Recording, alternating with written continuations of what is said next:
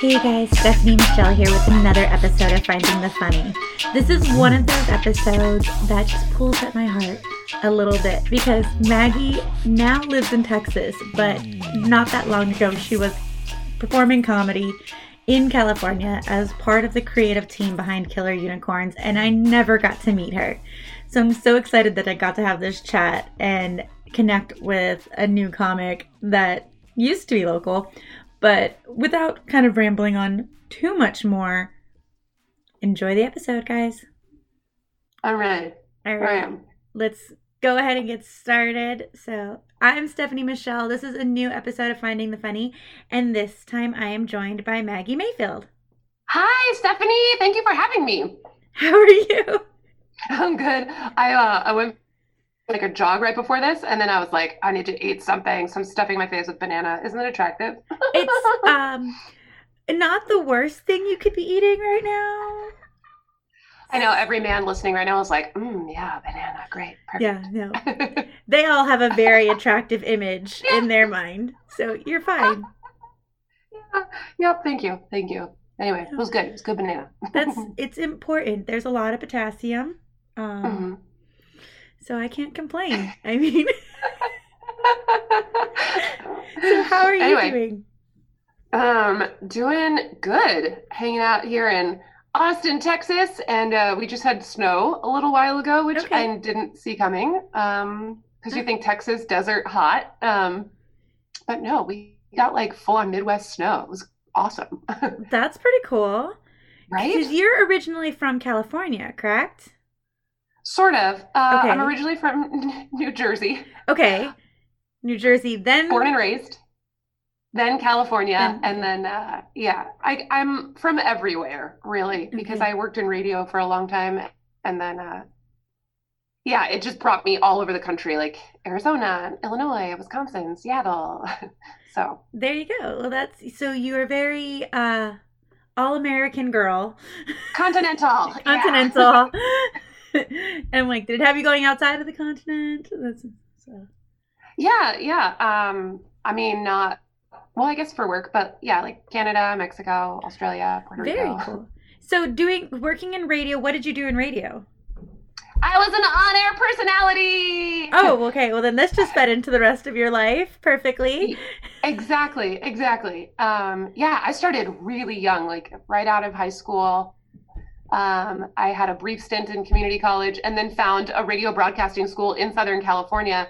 And I was just really good at it. Like it was a 9-month program and I got a job doing part-time stuff before I even graduated. Like it was 3 months in. Oh, wow. And I got a full-time job like almost immediately after I graduated. So, and then from there I was like, I want to do all the things. And to do that, you have to go where the work is. And that meant leaving everything, and starting over in small towns in the middle of the country. So oh, wow. So what was the jump that made you get on stage for comedy? I was going through a divorce and me too. I found that I didn't have enough time on the radio to like say all the things I wanted to say. So that, and you have to be very like PG rated on air. And so in a bar, it was like, oh, I could say anything. So. Okay. That's amazing that yours was like a divorce too. What's that story? Yeah, it was a divorce and then a dare. Yeah. My cousin was doing stand-up and was like, hey, you should get on stage. And I thought she meant in the future. And she wrote my name down for that night. Oh my gosh. Do you remember how the set went? Do you remember like any of the jokes she told? Yeah, I do. I got laughs, and I joke about this all the time, actually. But I was at Flappers in Claremont before when it still existed, right. And the only person whose face I could see, because the way the lighting was in that stage, you can only see like the few first faces in the audience. Yeah. The only face I could make out the first time I got on stage was another comic, and he was autistic, and made no facial. Oh, no! Nothing, no facial recognition of any joke. He also hated eye contact, and I could not break eye contact with him because I was so nervous. Oh. But I got laughs, and I just remember like getting off the stage and telling my cousin that I hated her.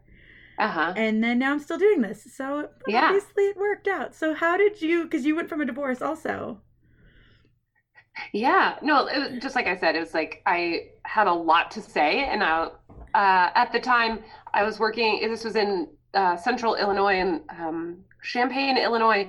And I was, I hit the glass ceiling. I was running my own radio station. Oh, wow. And I was working with the Champaign Urbana Comedy Group doing some marketing. They had their very first festival come through. It was like 5 days, 9 shows, like 3 or 4 different venues. It was pretty amazing. So I was helping with their marketing. And after that whole thing, and I performed, I was on an improv team at that time. So I performed on one of the shows and attended all of them. And I was upset at the end because there were only like 3 women in the whole festival. And I was like, where is everyone? So I was like, well, I guess might as well do it. Like, and I didn't tell anybody. I told no one. I just signed up for the next open mic that there was. One comic friend of mine was there, and nobody hated me. I felt better, like saying all the things I had to say. I don't remember if like anyone laughed, but I was like, oh, they don't hate me. And my one comedy friend that happened to be there too, he was like, oh my God, it was so great. And I was like, cool, I guess I'm going to do that again. And here we are. So it wasn't part of your plan. It just, you fell into it also. Exactly. Yep. And exactly. Now 6 years later, right? Yeah. You're still loving it? Still. Yeah. It's like an itch. I don't know about you, but this pandemic has been tough. Yeah. It's been really. Which you released an album in the course of this pandemic, correct? Yeah. And it's called Pandemic Girl.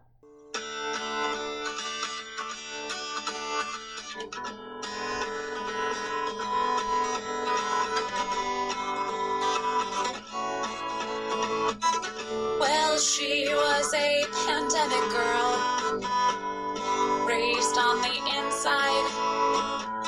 She sang when she washed her hands, but dreamed of a bath in the sand. After all, we now live in a bubble, keeping honey 6 feet away. But if she had to go to the store, she'd know she could throw her lipstick away. Oh yeah, alright. Put your mask on, baby. Make it nice and tight. She was a pandemic girl.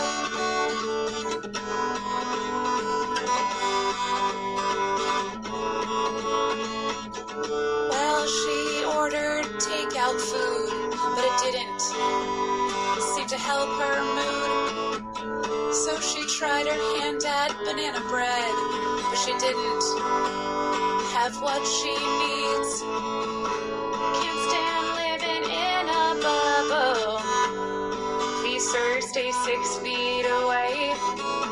But she had to go to the store, or she'd risk throwing it away.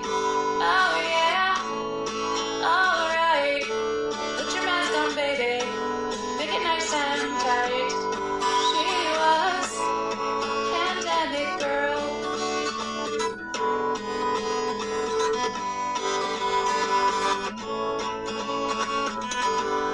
Oh yeah, alright. Put your mask on, baby. Keep it nice and tight. She was pandemic girl.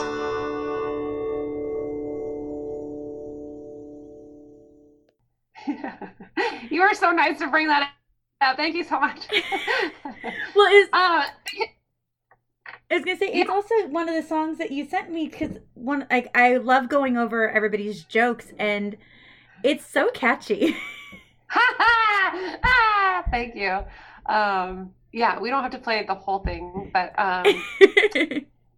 so I write parody songs. Because I feel like part of the joke is like, oh, I recognize that tune, but then I use it in a way that's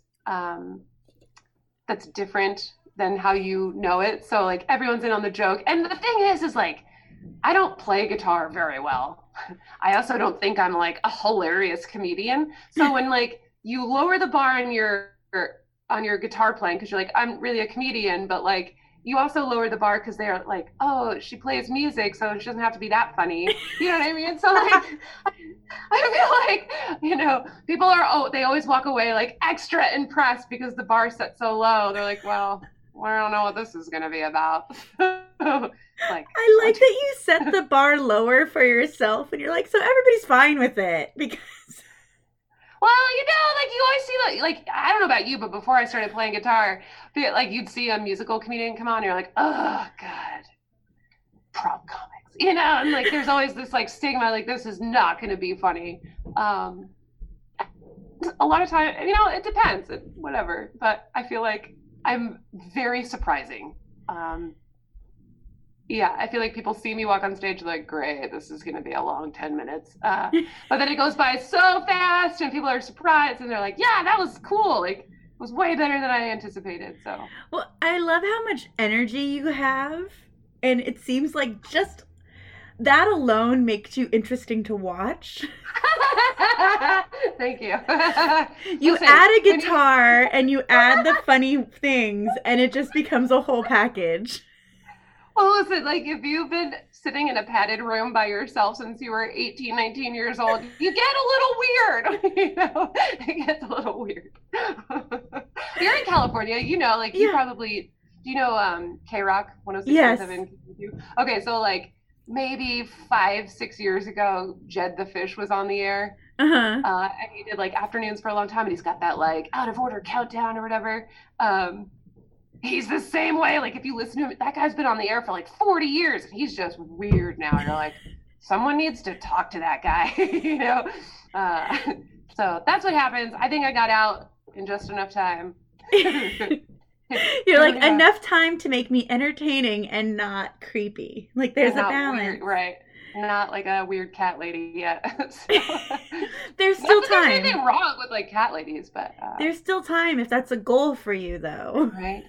My mom is a cat lady by accident, and like the goal is not to be my mom. So she's like, yep, I know. I get it. I love my mom, and there's times I'll do something and I'm like, oh shit, I just became my mom for like 5 seconds there.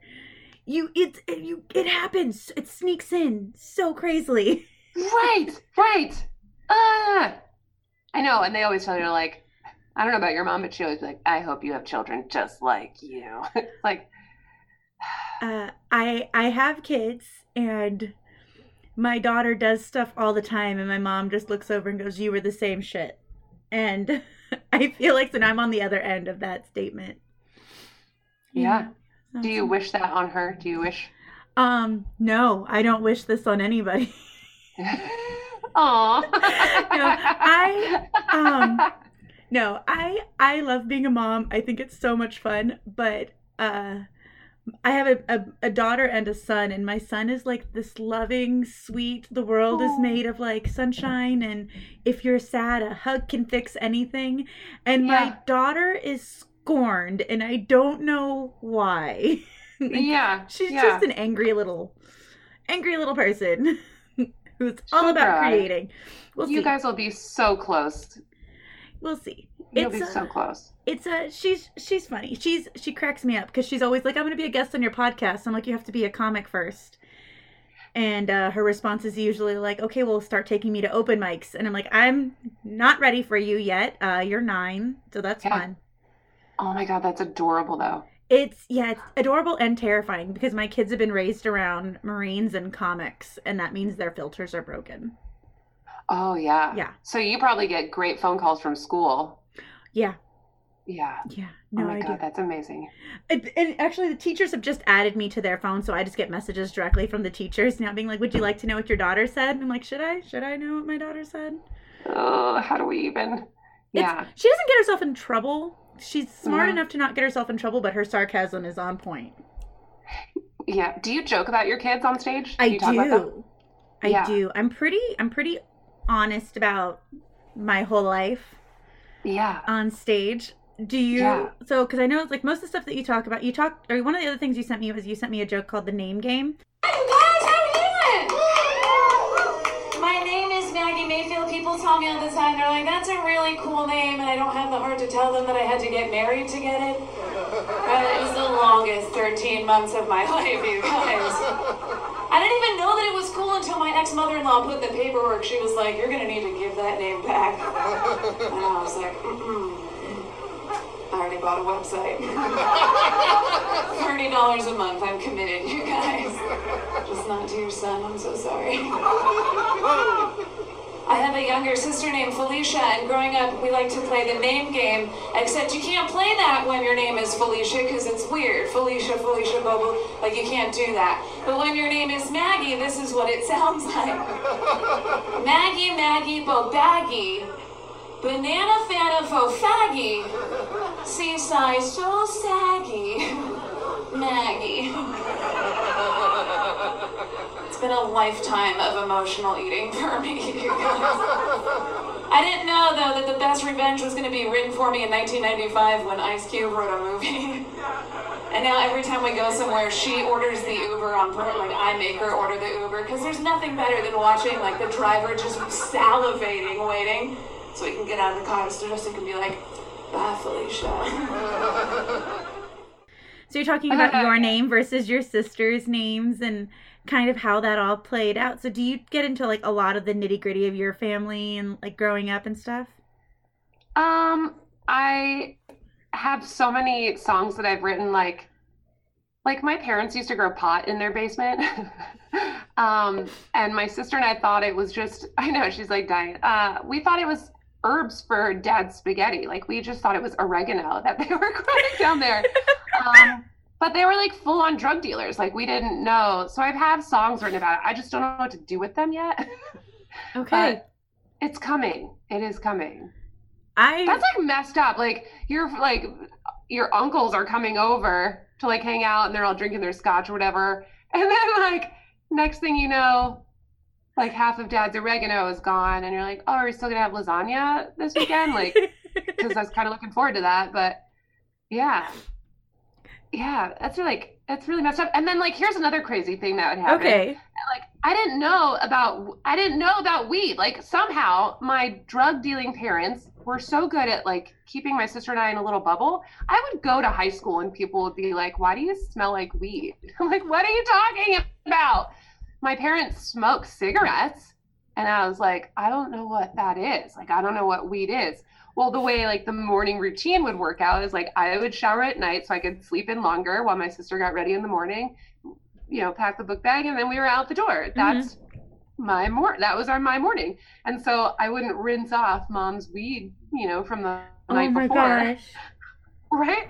And I told her that later. She's like, oh my God, if you had said that, I would have stopped smoking weed. I had no idea. It's so embarrassing. Like, well. Oh my gosh, that is so... How does your family feel about you doing comedy and talking about that on stage? They... you know, my dad is so cute and supportive, and he'll try and like add tags, which I think is cute. Like, I tell this whole joke about like cupcakes or cakes in it. It's very dirty. So he's really fun, and he'll like try and like tag in, but it's always like wholesome, you know, like his ideas are so wholesome. He's like, you should sell cupcakes after, you know? And I'm like, great. So everyone just is like ruined birthdays and weddings forever. Yeah, of course.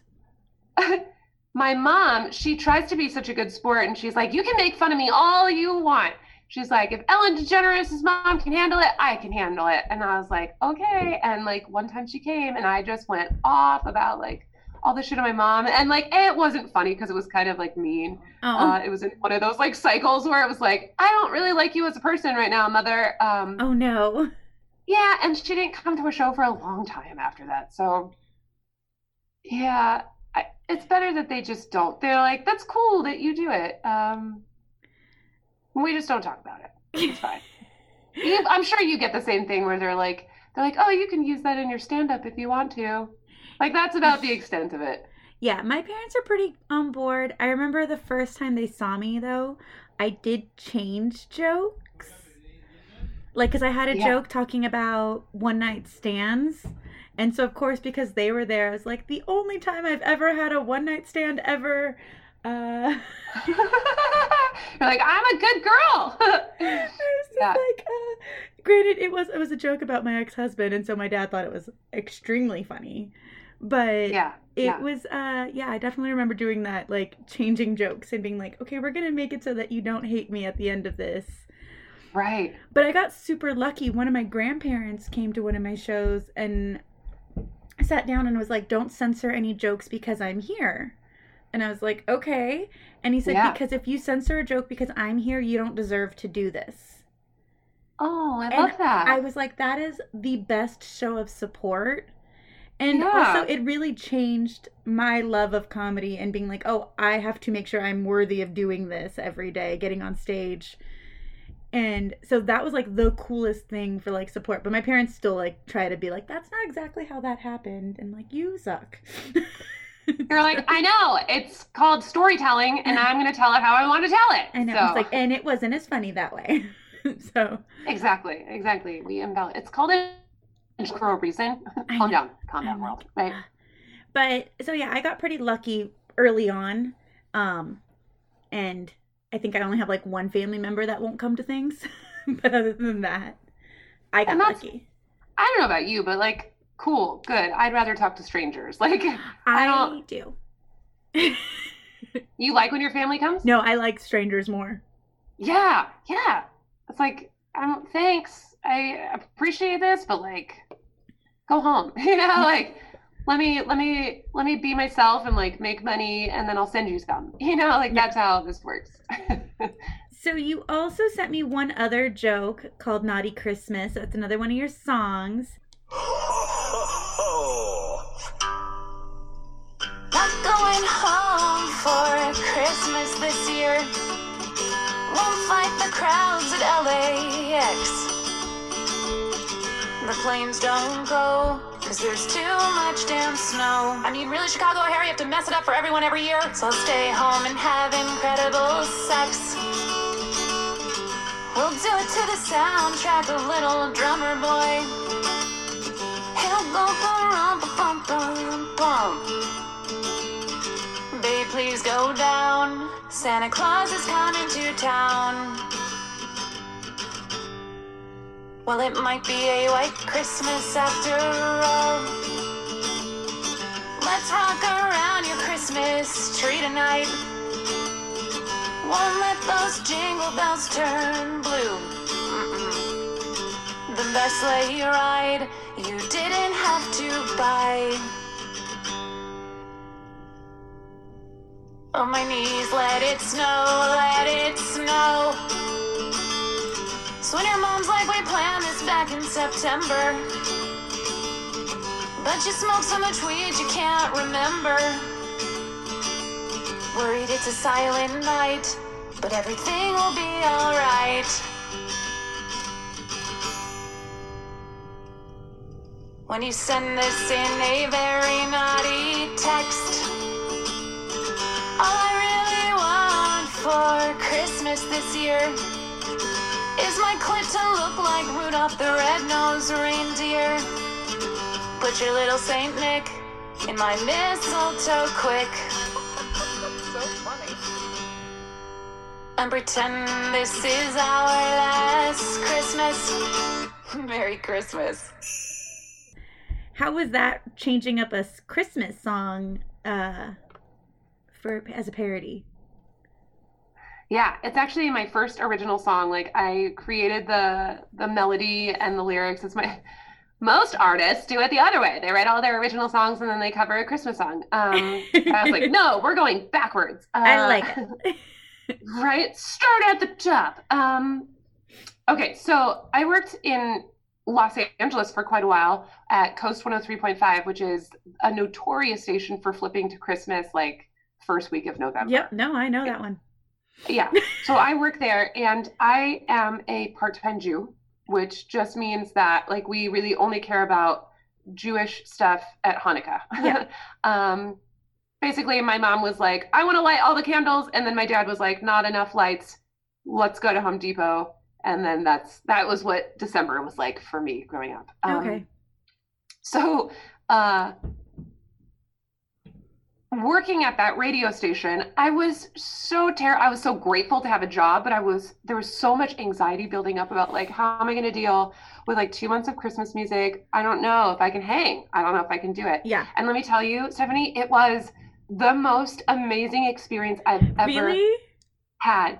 Absolutely. If you want to find spirit working for Coast 103.5, I think even just being a part of that radio station, listening to it, the contest and like the energy and the excitement, like there's nothing like it. And it is our Super Bowl time of the year. Like the week that we decide to flip, everything starts changing. Everything gets busier. There's so much more. There's so much stuff to do. Oh my Parades gosh. to be at, right? There's like so many different ticket giveaways. Sales is in your face all the time. Like there's just so much happening. And the whole Southland just like lights up. But the big joke is that like, well, how do you do 2 months of Christmas songs? It's like, well, there's only 60 songs with 600 artists. And so to me, a lot of those titles are very, very dirty. And surprisingly, like most Christmas songs are written by Jewish people. Go figure. So so I just wound up taking the title of a lot of these Christmas songs and I turned it into a blowjob song. There you go. Somebody's loving that Christmas gift, so it's fine. Well, this was the second year, just this past Christmas, but it's fun. It's a lot of fun. I think next year I want to make like a music video for it and the whole Christmas album. Is that on the podcast? I don't know if I could do a whole like comedy Christmas album. That'd be a lot. I definitely have one in the works. Some ideas that I've been penning, and we'll see what happens. Oh, I love it. So, when you go to a show and you show up with your guitar, do you ever have any bookers that are not aware that you were a parody comic? Or not just? So how does that go over? So I'm new to Austin by like 2 months. Like I'm brand new here, right, from Southern California. And there, like that's where I started guitar comedy. And here, Austin has such like a vibrant music scene as well. So when you go to an open mic with a guitar, everyone's like, this isn't music, this is stand-up. I'm like, I know, I do comedy, I promise you're gonna laugh. So every mic that I've been to so far, people are like, you're at the wrong place. I'm like, no, I promise, let me put my name down, I won't bore you, I promise. I want to do more than 2 songs, it'll be good, 5 minutes, let's go. So that's the thing. And then same reaction, like every time, like every show that I've been booked on out here so far, people come up and they're like, I'm a guitar comic too, that was so amazing, like I would love to jam sometime, which is amazing. It's just people are surprised. I don't think they're ready for me yet here. Well, and then so how actually, because I mean you're getting to experience Texas comedy when everything is still kind of closed, but how is it comparing to comedy that you were doing in LA, or like the comedy scene in LA so far? Girl, if you haven't heard, like 50% of Los Angeles is here now. Like, oh really? Joe Rogan is here. Yeah, I saw that. Kill Tony is here. They're running that podcast here.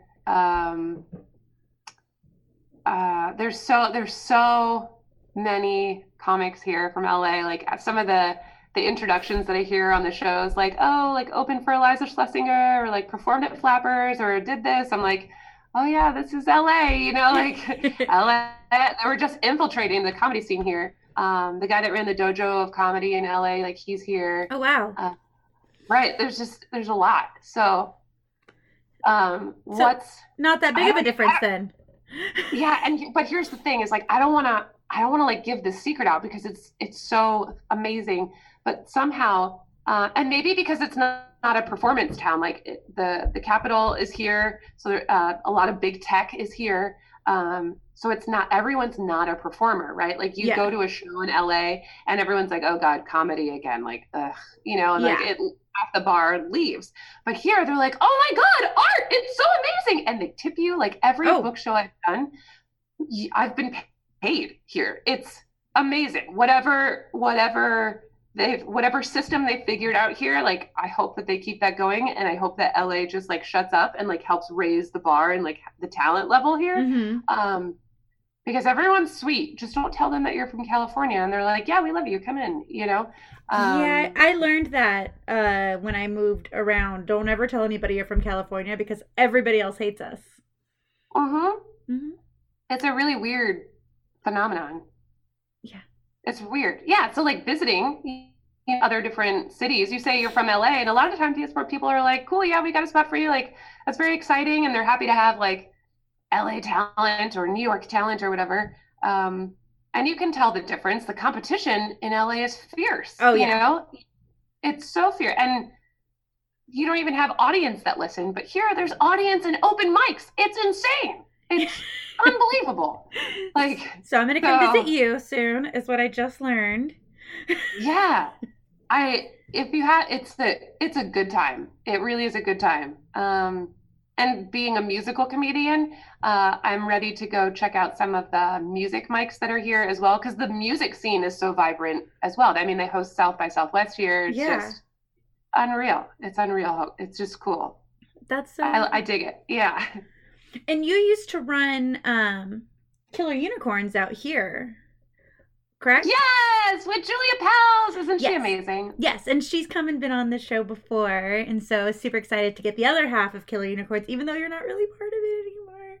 I know. And actually, that's her baby. She asked me to come on and help like run some stuff, and you know, together we just bumped up some marketing and put together some I don't even know what they're called, but just some electronic press kits essentially, so that we could take the show and like travel with it. But then, you know, the world shut down and then we couldn't do anything. So here we are. So do you see yourself running another show out where you are once everything starts opening up again? Oh yeah.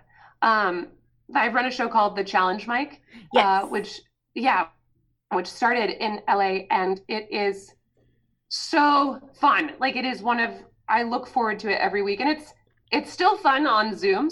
So we run it on Wednesday nights at 8 p.m. Pacific time, and audience is welcome. It just tends to be a lot of comics. It is all improvised, and because you don't know what you're going to say, we just keep it private. If you're in the room, great. But we don't run it like on social media. So I've written a pitch packet for it to turn it into like a TV show. It would be super inexpensive to film.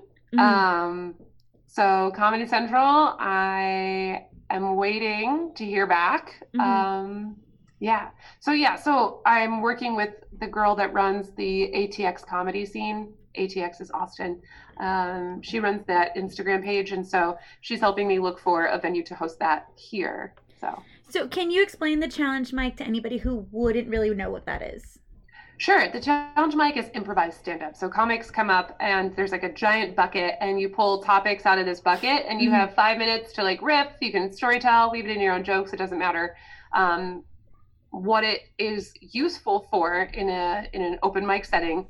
The longer you stay, the more ideas that you have. But it's basically like an on-your-feet writing workshop is really what it is. But the way that I'm pitching it to Comedy Central is to turn it more into like a game show. So it's like, whose line is it anyway, meets stand-up with really dumb prizes. So, as one should have for stand-up competitions. Yeah.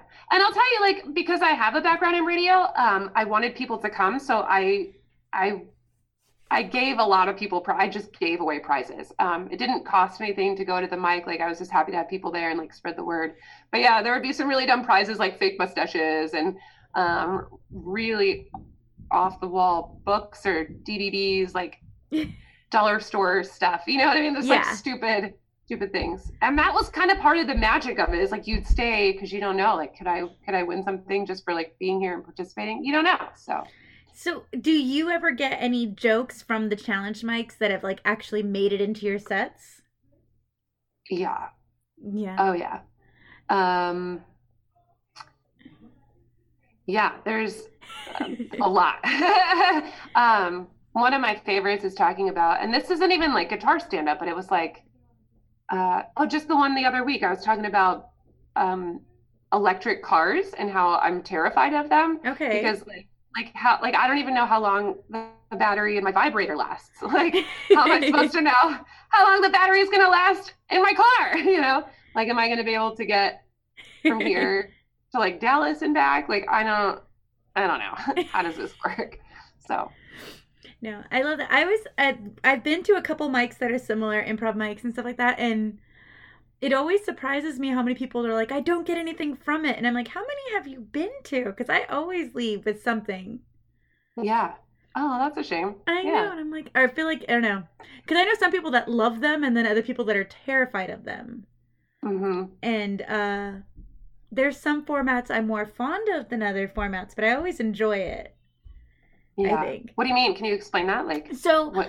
I've been to some and they had one and it was like just one word or one topic or a name and that was it.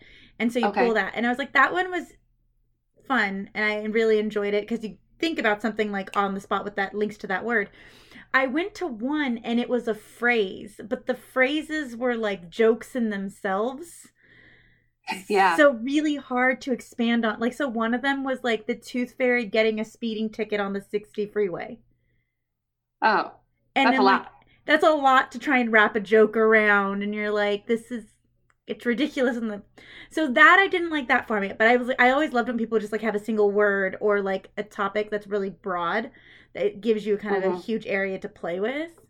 Yeah, exactly. But exactly. I can't wait to see what happens with your challenge, Mike, and how that goes forward. Thank you. I'm excited.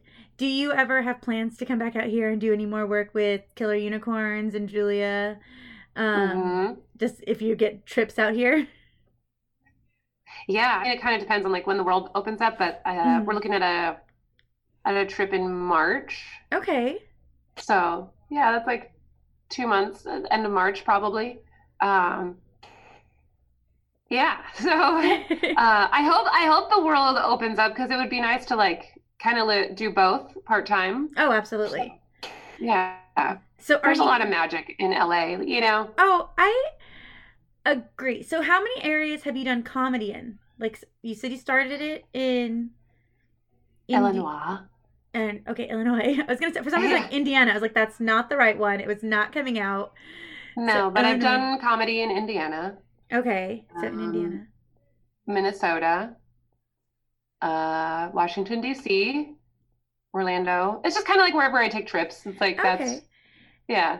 How is the different communities that you've noticed when you're bouncing around between all of them?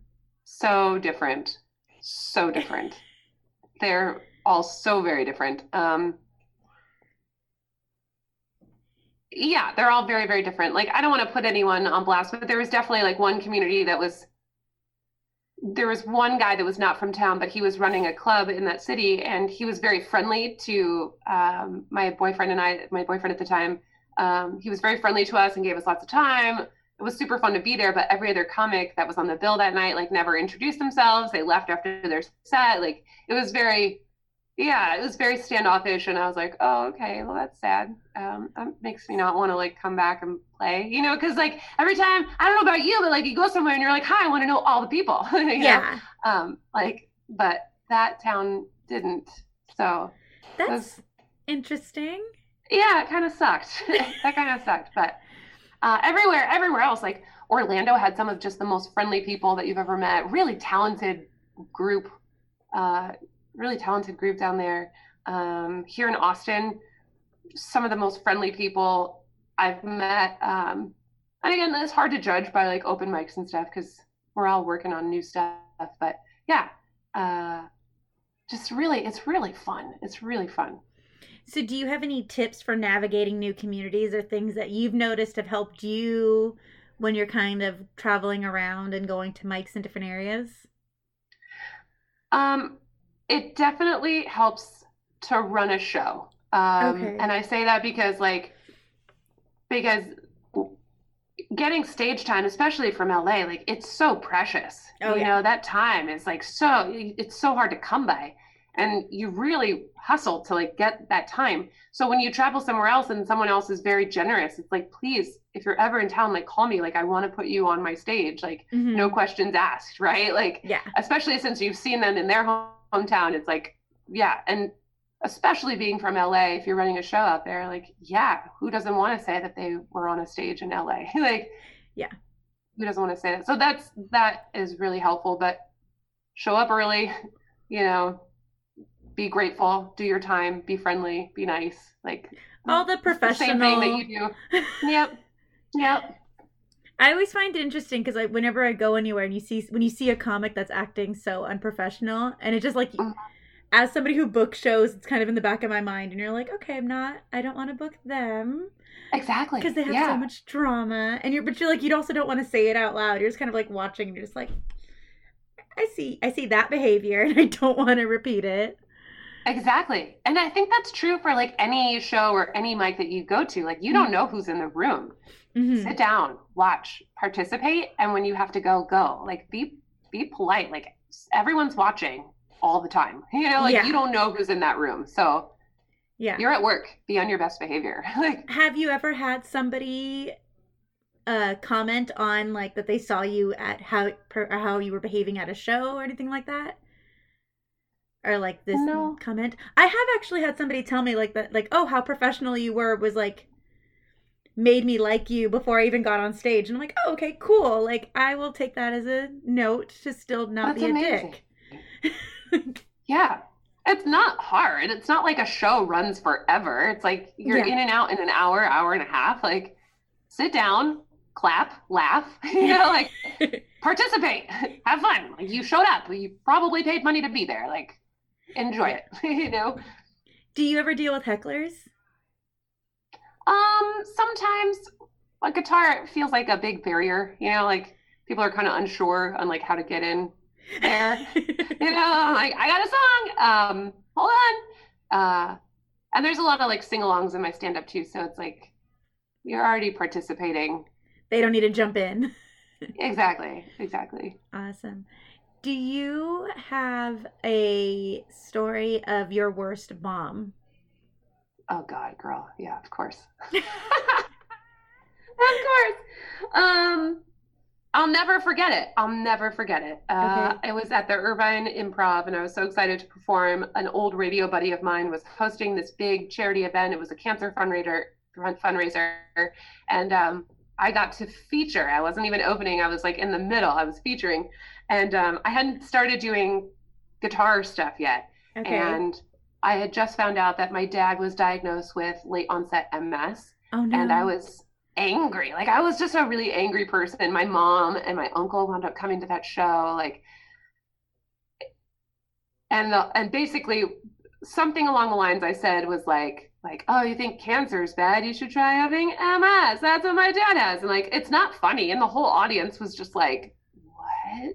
Oh like, no. Do we feel bad for you? Like, and I tried to like take it back and I was like, okay, stop. Like, just do the written material. Just do what you do, you know, like do the written material. And there were a couple like scattered laughs in the back, but it was a very long set. And I stood out there at the end and I shook hands and I was like, thank you for coming. Thank you for coming. And a couple of girls came up to me and they were like, we thought you were so funny. And I was like, you should have laughed louder. You know? But they were very sweet, still fans on Facebook. So, but yeah, that was a big, yeah. Bombing is such a weird feeling the first couple times that you do it. Yeah, and you have to. You have to. Do you ever have newer comics come ask you for advice after shows? I mean, as somebody who's run shows, worked in radio, had all this experience that you've had. No, not really. Okay, so I mean, someone did ask about like running a show. So I guess like if you want the advice, like what that advice was. Yeah. What advice would you give to a newer comic coming up? If you're just a new comic. Well, here we can even do the producing show. We can go both sides. All right. Here's the best thing that someone ever told me: if you can't be funny, be interesting. Right. Okay. So, and that's helped me like relax and like stop putting so much pressure to be funny because like you and we're funny people, right? Like we just have to like give ourselves permission to be interesting, and the funny comes out of that. So if you can't be funny, be interesting. Just be yourself, right? So that's my new comic advice. But for producing shows, like if you're thinking about producing a show, it's not just about you. Why do comics want to perform on this show? Why would an audience want to watch this show? Why would a venue want to host this? Why would they want to give up their stage time for you? So suddenly, and then you have to really think about like, why do I want to do this? Because it's a lot of work. Yeah. But if you think like a business person and you're like, why is this valuable for the venue? Why is this valuable for an audience to come see and pay money for this? And why would a comic want to do this? If you can nail down those answers, you've got it made. Yeah. You'll always succeed. Always. No, I love that. I know because like I would run shows and I remember telling venues being like, if it doesn't benefit you and it doesn't benefit my comics, it does nothing for me either. Exactly. And I love that that's such a huge part of the package of Maggie putting on a show, is that it has to have all of those parts. Because I see a lot of producers that don't take, even if you're missing one of those, I feel like you can feel it in a show. Yeah, exactly. And yeah, like, why are we here? What are we doing here? No, I love that. So doing the parody writing, is there any other types of things that you would want to or include into your act or your set or you going forward? Yeah, I would love to do, like, the main goal, this is what I would love to do, is have a Vegas residency at some point, kind of like Bo Burnham. And I would love to be able to play piano on stage as well. Okay. You can play piano too? Barely. But I can barely play guitar, but like, the Journey theme when you hear it, dun, dun, dun, dun, right? So like, you don't need to be able to play the whole song. You just need to be able to get the gist of it, right? If you're trying to tell a joke, and that's it. That's all that I do. You just get the gist of it. So I want it to feel like a giant music lesson, and play, like when I was a young kid, my grandmother, she was a music teacher, and we would sit in her living room and she would pull out all these amazing instruments that produce these sounds, like the beads that would go on that turning wood handle thing. Yeah. And then like the duck where like you have the stick and it's like a washboard kind of, yeah. And it sounds like a duck. Like, how cool would it be to be able to just have this symphony going while you're telling jokes at the same time, like with like a minor light show happening behind you, and everyone's just like, wow, this is amazing. I'm laughing and like I'm entertained. Like, that's the end goal, but I have to finish writing that show. So I don't know. As you were explaining it to me, though, I had a very like beatnik type of like rhythm circle thing going on while you're saying jokes in the middle of it. Right? Like, wouldn't it be fun to have like audience come up and I'm like, here, this is bongos. Here's tambourine. This is what you know what I mean? Like, how cool would that be? It'd be a very interactive show. I would love to see that. Right. So one day it will happen. I don't know how or when. Just has to be in Vegas. Doesn't have to be on the Strip, right? Because we can probably make this happen so much faster. Right? Yeah. Just a residency of some sort. But like, there's steps that come with that, right? Like, you have to tour, like you have to go meet people, you have to build the show, and then sell it to someone that's like, yeah, we can market you, and we can get people to fly in from all over the world to come watch this. So have you been able, because I know you said you've done comedy places where you've gone for work. Has like the idea of doing like a straight comedy tour ever been something that you thought about? Yeah. But again, like, it's just steps. It's the step, right? Like, and I don't know about you, but like the deeper I get into doing stand-up, the more you realize that it's a hustle. There's a lot that's going on. Like, you're up and you're like, okay, well, if I was going to go on a tour, like, what comedy clubs are open right now? A, and B, like, how do I have enough like credit? Am I funny enough to be able to like do a 30-minute set? Like, do I have enough material? Like, am I worth hiring? Can I take the time off from my like other job that pays bills to like drive around, right, and do all this? So Yeah, it's a lot. It's a lot. It's a big hustle. It's a Definitely. big hustle. How do you balance it with maintaining a life and all the other stuff that goes with it? Like balancing comedy. Yeah. I think you just have to learn to give yourself permission to like rest. And I think that's true with anything that you do, like rest from your family, rest from your job, rest from your hobbies. Like we're not all, quilting or glass blowing or running every day. Like we're not doing all of our hobbies every day. Like that doesn't Yeah. make you a complete person. So yeah, you got to rest. Give yourself permission to rest. Oh, definitely. So, kind of got through some of your advice. You have such an amazing like background with the radio and all these other things. It's impressive. Oh my gosh, thank you. Do you have a favorite venue that you love to perform at that just if you could perform there? That's a great question. You mean like besides Besides your residency Vegas? in Vegas.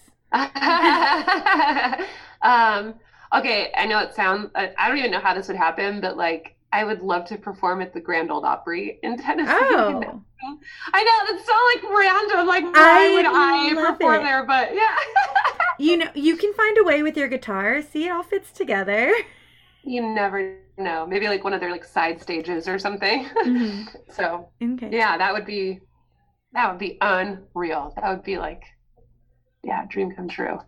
I see it. Like I love it when somebody's like, my dream is to be on this stage that doesn't really do this, but I want to be the one to make it happen. No, that's awesome. What about you? What's your answer to that question? If I honestly, it'd probably be at like I know like where I've been where I love performing, like the Ice House is for some reason that's just like the back room. It's just I just love performing in that room and like the history that's been there. I don't know. I want to say like the LA Philharmonic where they play just because like how beautiful that is, like that whole venue. Yes. Yes. Like I think that would be such a cool place, but I'm like, "Oh my gosh, could I even fill that space enough to make it worth it?" Like that would be the terrifying part. You can. Because you're delightful, right? Oh, like, and you're you. a hustler, I can tell. Yeah, absolutely. So yeah, no, like that, but it's that fear of being enough for that kind of a space would be. Yes, you are. Put it out. You've already put it out there. The universe has already heard in there. you. I can't It's take it already back now. working. Yeah. So I asked you about your worst bomb. Do you have a show that you look back at and you're like, I want that show every night for the rest of it? Like that's just like your epitome of a perfect show. I know it's a weird one. Yeah, it was actually just recently. It was just in Austin a couple of weeks ago at the G Spot Comedy Showcase. Okay. So it's like it's an all-female lineup, but yeah, they let me do 15 minutes, which I felt like, God, it's not enough. Like I could do so much more, but because it went by so fast, and I was like, I haven't even touched on so many jokes and songs. But anyway, it went so great from beginning to end. Like the pacing was perfect. The laughs came. The audience was singing along like the whole time. It was unreal. It was so much fun. I had such a great time. So if I could do that all the time, yeah, no. with like 15 more minutes, then it would be ideal. I love that. I find it interesting because it's like we always remember those worst bombs, but like we have those moments too that you're just like, this is why I do it. We need those reminders sometimes, I feel like. Yeah, exactly. Although like, I don't know about you, but I get something called stage amnesia where like you don't remember how that went, right? And unless you listen back or watch it back, you're like, oh yeah, because it probably went so well that there was nothing memorable about it except that you felt really good when you got off. Uh-huh. You know what I mean? So they call that stage amnesia. Yeah. I maybe have a form of it. So what happens is I get off stage and I'm a mess. I have no idea why I do this because I have panic attacks before I go on stage. Yeah. I've legit cried right before, cleaned my face, went on stage, did my thing. And then I get off stage and I'm like, that was horrible. I missed this joke. I missed this joke. And then I'll listen back to my tapes and I'm like, oh, I got laughs. And then I'm like, I don't know why I get back on stage the next night, because I'll do the whole cycle again. And so for me, I'm constantly like trying to be good enough to do it in the first place, but I enjoy it. I enjoy the writing process of it. I enjoy it, but I'm still like trying to not bomb. Even if I don't bomb, I feel like I bomb every time I'm up there. You're so hard on yourself. I am so ridiculously hard on myself. Stop it, because you're so delightful, like, and you're so beautiful to look at too. So that already like just makes you so interesting, and everything that you have to say, again, like, be interesting, right? Like, if you can't be funny, and your stories are so great. Oh, so, thank you. you've got it going on, girl. You don't be so hard on yourself. I like how I came in to interview you and you've been giving me a pep talk this whole time. Like, I feel like I just needed you in my life today. It happens. I get it. Yeah. Sometimes the world just, I know. After I interviewed Julia too, it was funny because I was like, I really want to ask Maggie to be on here. And she was like, you should. You guys would get along. It's like, oh, she's so fun. Oh my God. You want to talk about high energy? That woman. She has a lot of energy. Yeah. And she's smart, just like a pistol. Just like, whoa, where'd you come from? I know. I laugh. And that's one of the things I think I miss comedy the most, just because of conversing with comics. Yeah. It's like, I catch myself calling her or messaging, like, as example, Julia, being like, I just need somebody who's going to say something really crazy right now. And you never let me down. I love that. Yeah, that's Julia. Oh, she's so great. God, I love her.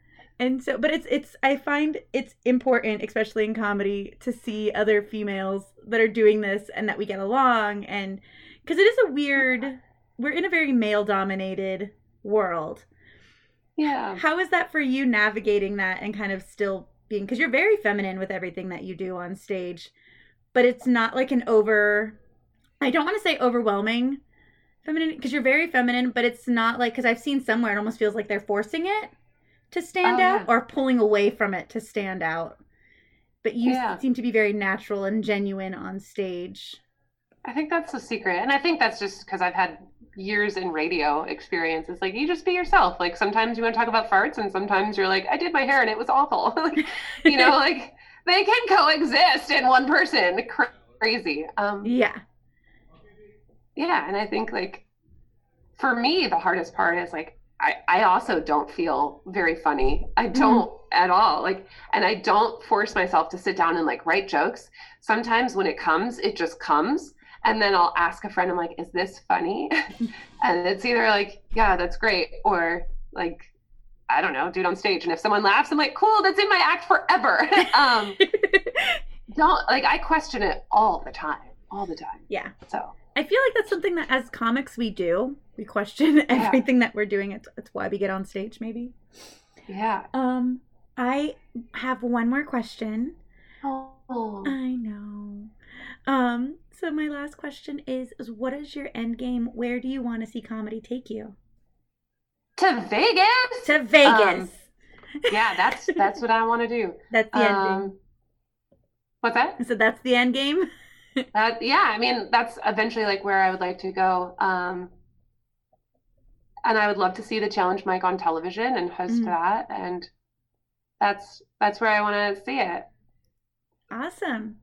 Well, I can't wait to see the challenge mic on TV. And if you get a residency in Vegas, it's only a couple-hour drive, and I will be there to support when that happens. I've got free tickets for you for sure. Yeah, for sure. See, I think this is the first time I've ever said it like out loud recorded. So now it's in the world. We can't go back. Yeah. It's out there. We're manifesting this. You'll be in Vegas. I'll be at the LA. We're good. Perfect. Oh my God, you are so delightful. Thank you so much for putting this all on. Podcast is a lot of work. It is so much work, and you are just like killing it. All these episodes. Thank you. I'm so excited that you joined me, and I'm just going to talk soon, and I can't wait to see more of what you have to offer. Same, likewise. And if you're ever in Austin, don't leave the city without. We're gonna meet up. Absolutely, It's gonna be awesome. I will make sure I come see you. All right. Well, bye, guys.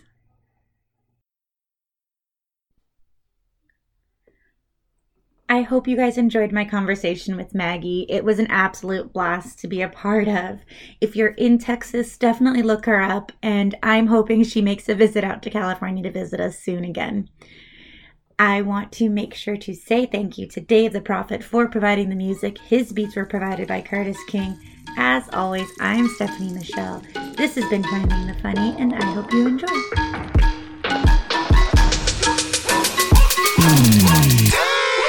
I told my mama on the phone, it ain't no check to check. No more Honda Civics, baby, time to whip that back. Lyrics, beats, and the hooks, I'm a triple threat.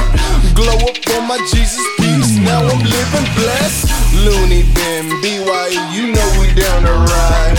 Try to kill me with this mic, suicide. Since I got on, man, all I hear is fucking lies.